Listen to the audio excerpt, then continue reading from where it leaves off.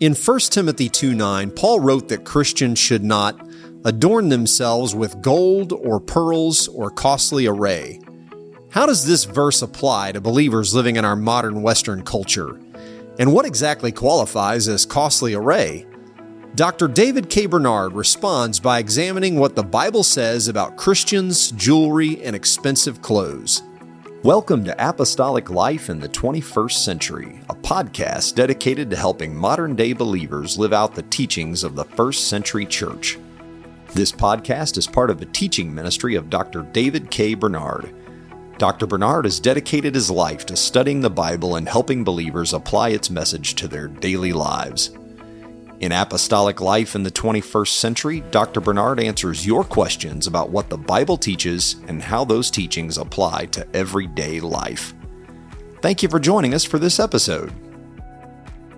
The United Pentecostal Church International has a position paper titled Holiness, and that paper includes a section with the heading Holiness and Jewelry. It states the following. I'll read it to you. The scriptures teach us that the wearing of ornamental jewelry and expensive showy clothing is not in harmony with the Christian lifestyle. Paul wrote, in like manner also, that women adorn themselves in modest apparel with shamefacedness and sobriety, not with broided hair or gold or pearls or costly array. That's obviously 1 Timothy 2:9. So the question I have is, how do we make sense of this verse? Because some of these words, at least from the King James Version, are not ones that we use a lot today. How do we make sense of this and apply it to modern life? And as part of your answer, could you address this idea of costly array that Paul mentions? And I'll say many of our audience members who are listening to this podcast, they may be familiar with the well-known Instagram account, Preachers and Sneakers. And the person who is responsible for that account likes to single out celebrity preachers and point out how expensive that their clothes are. He'll have a picture of the preacher along with maybe a screenshot of that particular item that they're wearing in a catalog. So could you comment on that idea of costly array along with this idea about jewelry that Paul talks about? Yes. This is an important point.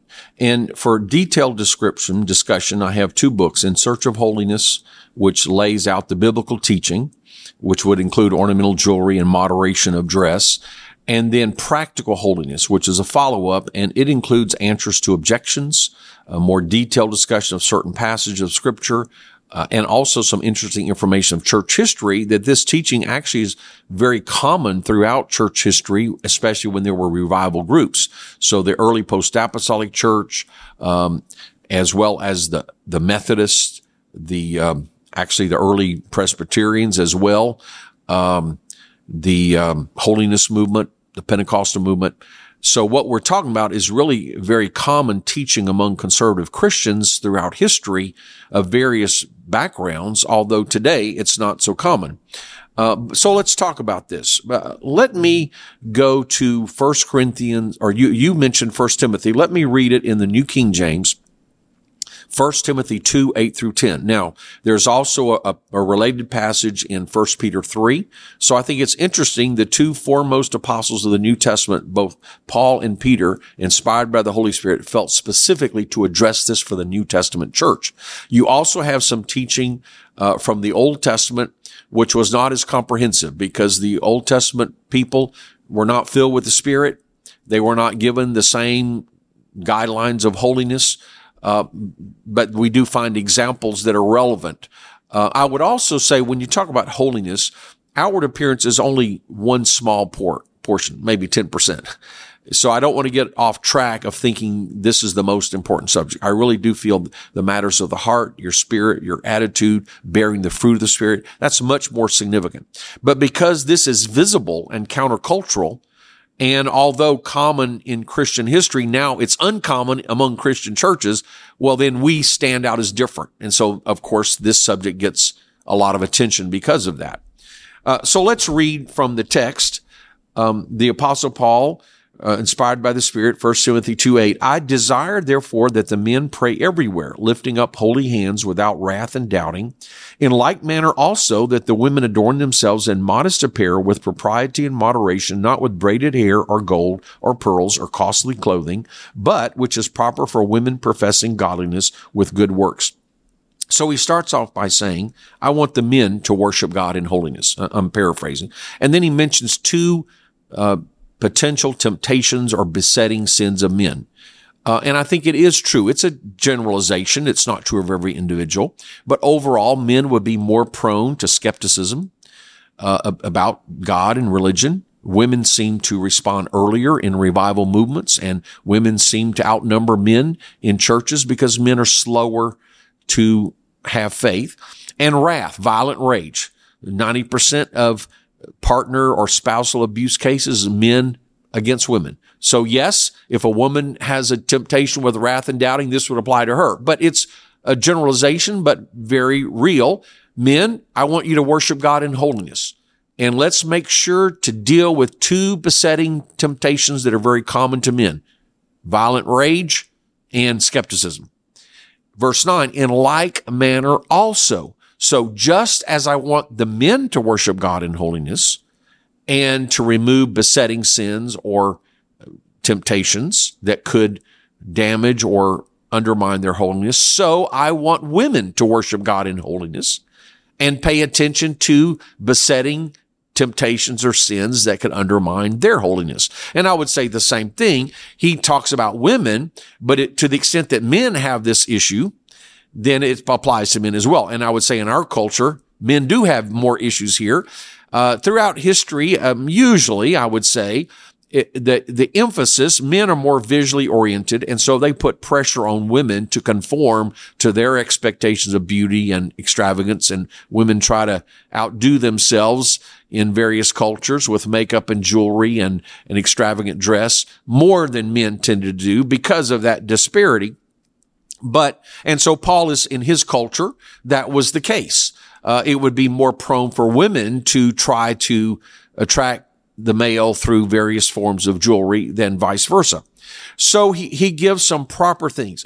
Adorn themselves in modest apparel. And notice, the scripture is not saying be ugly, be plain, don't pay attention, be unkempt, slovenly, try to look unattractive. No.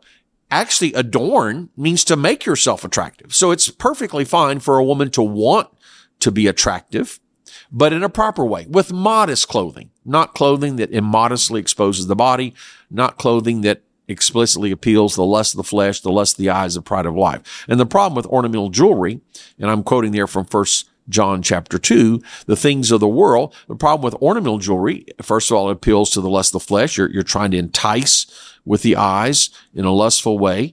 The lust of the flesh, that is, glorifying your own physical flesh. And again, the appeal to the eyes, but the appeal to sensuality and sexuality. And then pride, ego, exalting self. I'm rich. Everybody look at me. I'm gaudy, etc. So we're trying to guard against these besetting sins that are mentioned in 1 John 2:15 through 17, or these avenues of temptation. The three main avenues of temptation are all implicated here. But the positive statement is, yes, you can decorate yourself. So having different colors or ribbons or bows or various things like that, it's not forbidden. Adorn yourself, but under certain guidelines. Modest apparel, with propriety, what's appropriate to the occasion. So what you're wearing in your home versus in public, or what you're wearing when you go to sleep, or, when you take a shower, or when you're swimming with same-sex friends or working out with same-sex friends. There are different levels of propriety. So what is appropriate to the occasion? So we're particularly talking about in mixed company in public, and moderation. Not with braided hair or gold or pearls or costly clothing. Now, braided hair, I don't think it's meaning the simple arrangement of the hair. If you study the culture and you study women in the Mediterranean world and the Jewish world of the first century that Paul would have been directly addressing, they typically all had long hair, as we see in 1 Corinthians 11. But some would make quite elaborate hair arrangements. And often they would braid jewelry into the hair, a string of pearls, or maybe a silk cord with gold coins strung along it, elaborate headdresses or tiaras. So it's, and you look at Bible dictionaries and encyclopedias, you'll see the pictures and you'll see the discussion. It doesn't seem that Paul and Peter are opposing the neat arrangement of the hair by braiding it. It's the elaborate, extravagant arrangement, particularly with ornaments woven in or put in onto the hair. And then he uses the example of gold or pearls. I think this is an example of precious metal and a precious jewels. Now, I don't think we should look at this legalistically. Well, you can't wear gold jewelry, but only silver jewelry. You can't wear pearl jewelry, but you can wear diamond jewelry. I think he's given an example. While these elements may have valid uses in other contexts, on your person, you should avoid ornamental jewelry. And while other, what we would call jewelry, like watches or maybe even cufflinks, or maybe for some people, the wedding ring has great symbolic value. So as far as the UPCI is concerned, we're not interpreting this to forbid everything that will be called jewelry. If it has a functional purpose that is more significant than any ornamental purpose and its moderation, then there is some discretion. I think there's some Christian liberty for pastors and for individuals for pastors to teach and for individuals to choose what is appropriate. But the principle here of ornamental jewelry is clearly stated. Don't wear this and costly clothing. But instead, if you want to attract someone, the foremost way is through good works. And I think that is important to emphasize because our culture puts so much emphasis on physical appearance and even explicit sexual temptation and our open sexuality, and of course a youth culture. And if that's, yes, we are attracted to one another visually with beauty or handsomeness or physical attraction, but if that is the main identification, you're creating problems because, first of all, no one can measure up. And second of all, we all change over time. And if your relationship is more physically oriented, then over time you're going to run into trouble. But if it's based on godly character, good works, then through the changes of life and the changes of your body, your relationship can be constant and even grow. And so the scripture is trying to put the emphasis on that. But if you wanted to extract some principles here, and there are other passages such as 1 Corinthians 11 and 1 Peter 3 that are relevant, but I see several principles. One, a gender distinction. So he's treating men and women differently, and the women adorn themselves in modest apparel. And he uses the word apparel indicates clothing of a long flowing nature that was used by women in that time. So first of all, we see men and women should dress differently to represent their unique gender or sex as created by God. Second, modesty, which modesty I think means decently covering the body, the torso, the upper limbs, to avoid lust of the flesh, lust of the eyes, open sexual appeal, focus on overall attractiveness, not sexuality. And modest also has a secondary connotation of what's not extravagant, but that's stated later. So I think the primary reference here to modesty, and it's connected with propriety. The King James says shamefacedness, which that's an old-fashioned word, but it's a sense of shame. Not being ashamed of yourself, but being ashamed to be immodest. So yes, we should be ashamed to say or do or certain things or look in certain ways. So that sense of what is proper and appropriate. So that's the second principle, modesty. Moderation, that's a third principle, and it connects with costly array. So you can have nice clothing, but not extravagant clothing. And then the fourth principle is ornamental jewelry. And I also would put makeup in the same category. It's trying to ornament yourself artificially to draw attention to the physical appearance and to sexuality. So I see these four principles: gender distinction, modesty, moderation, and avoiding ornamental jewelry, explicitly stated in the scripture. Now let's talk about costly clothing, and let's talk about moderation. I do believe our overall Christian life should be in moderation. So it's not just the clothes we wear, and it's not just certain articles of jewelry. So let's say, okay, I'm not going to wear a nose ring, but if I wear $20,000 gold Rolex watch with jewels all over it, Am I primarily using that to tell time? Would that violate moderation? So obviously I'm suggesting it would. So we're not looking at legalistically at categories. We're looking at the overall picture. Now, moderation is subjective. So it's based to some extent on culture. And what I mean by that is if you're living in a very poor society, what might seem extravagant would be one thing. Or if you're living in an affluent society, that might just be considered normal and average. So I don't think we have to live at the lowest possible level. I think you take into account what is considered normal and standard in your culture. And so for a preacher, I don't think the preacher should live at the very top of the congregation, but what is considered moderate in your surrounding culture, your city, your country, and what is even considered moderate in your church.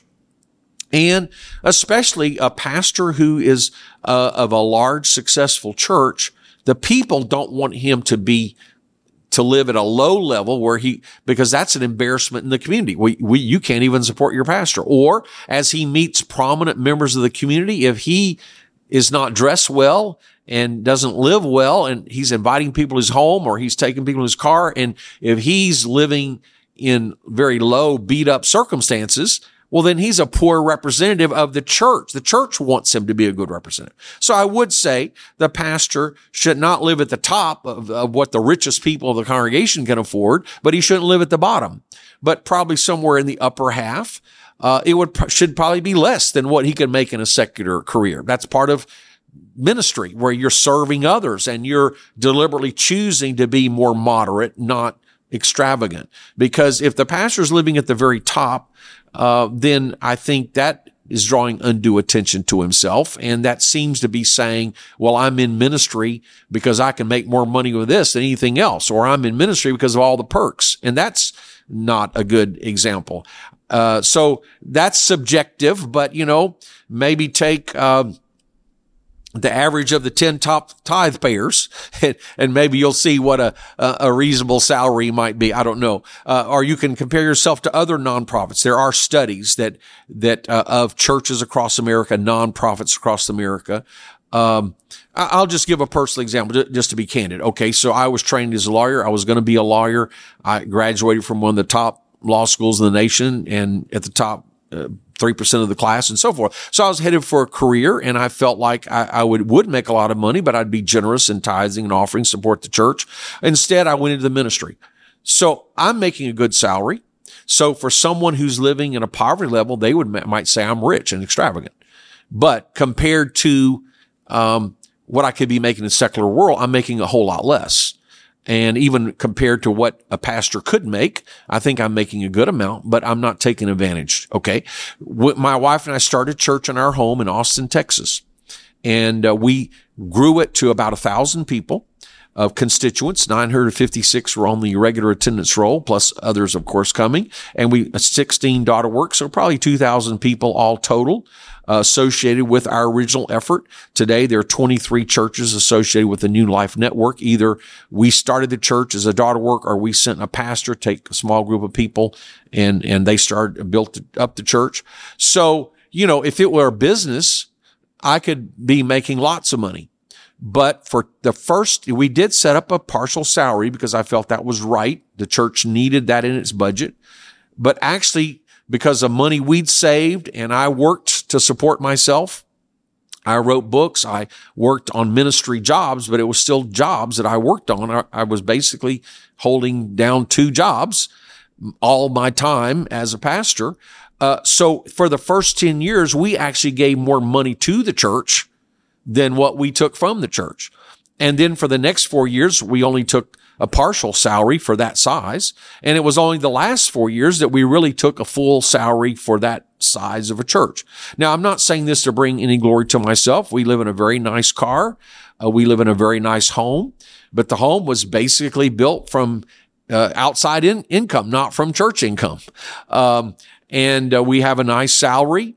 But we have given, and we still give generously to missions and so forth. So I guess I'm just trying. I'll give a simple example. I have a car was given to me in Austin. Is given to me by a businessman. So So if you evaluate a pastor, well, he's driving a nice car. Well, maybe it was given to him.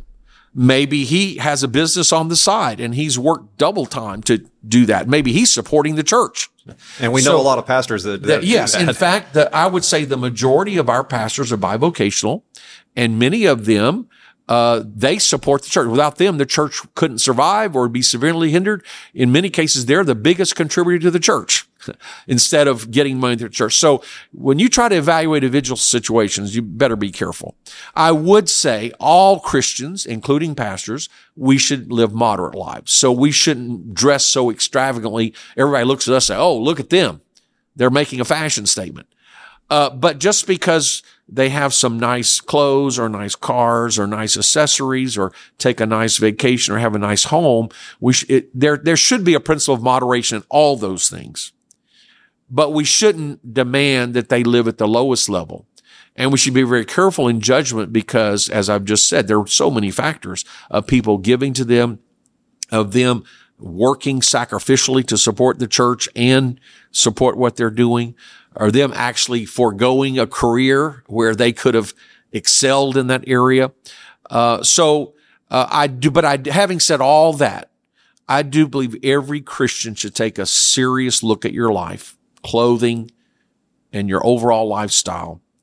And we're thankful for God's blessing. So there's plenty of scripture to say, enjoy the blessings of God. You don't have to live in poverty. You don't have to try to prove that you're humble or prove that you're ascetic. But on the other hand, in the eyes of the world and the eyes of the church people that you're trying to lead or be an example to, there is this principle of moderation. So 4 principles I see here: gender distinction of outward appearance and dress, modesty of dress, moderation in dress and lifestyle, hair and dress, and avoiding ornamental jewelry. I do believe these are scriptural principles that are for the church today. Thank you for listening to this episode of Apostolic Life in the 21st Century. If you enjoy this podcast, please take a moment to give us a review on Apple Podcasts, Spotify, or your favorite podcast app. We also appreciate it when you share Apostolic Life in the 21st Century with a friend or family member. And make plans to join us again next time as we look at how the Bible applies to everyday life.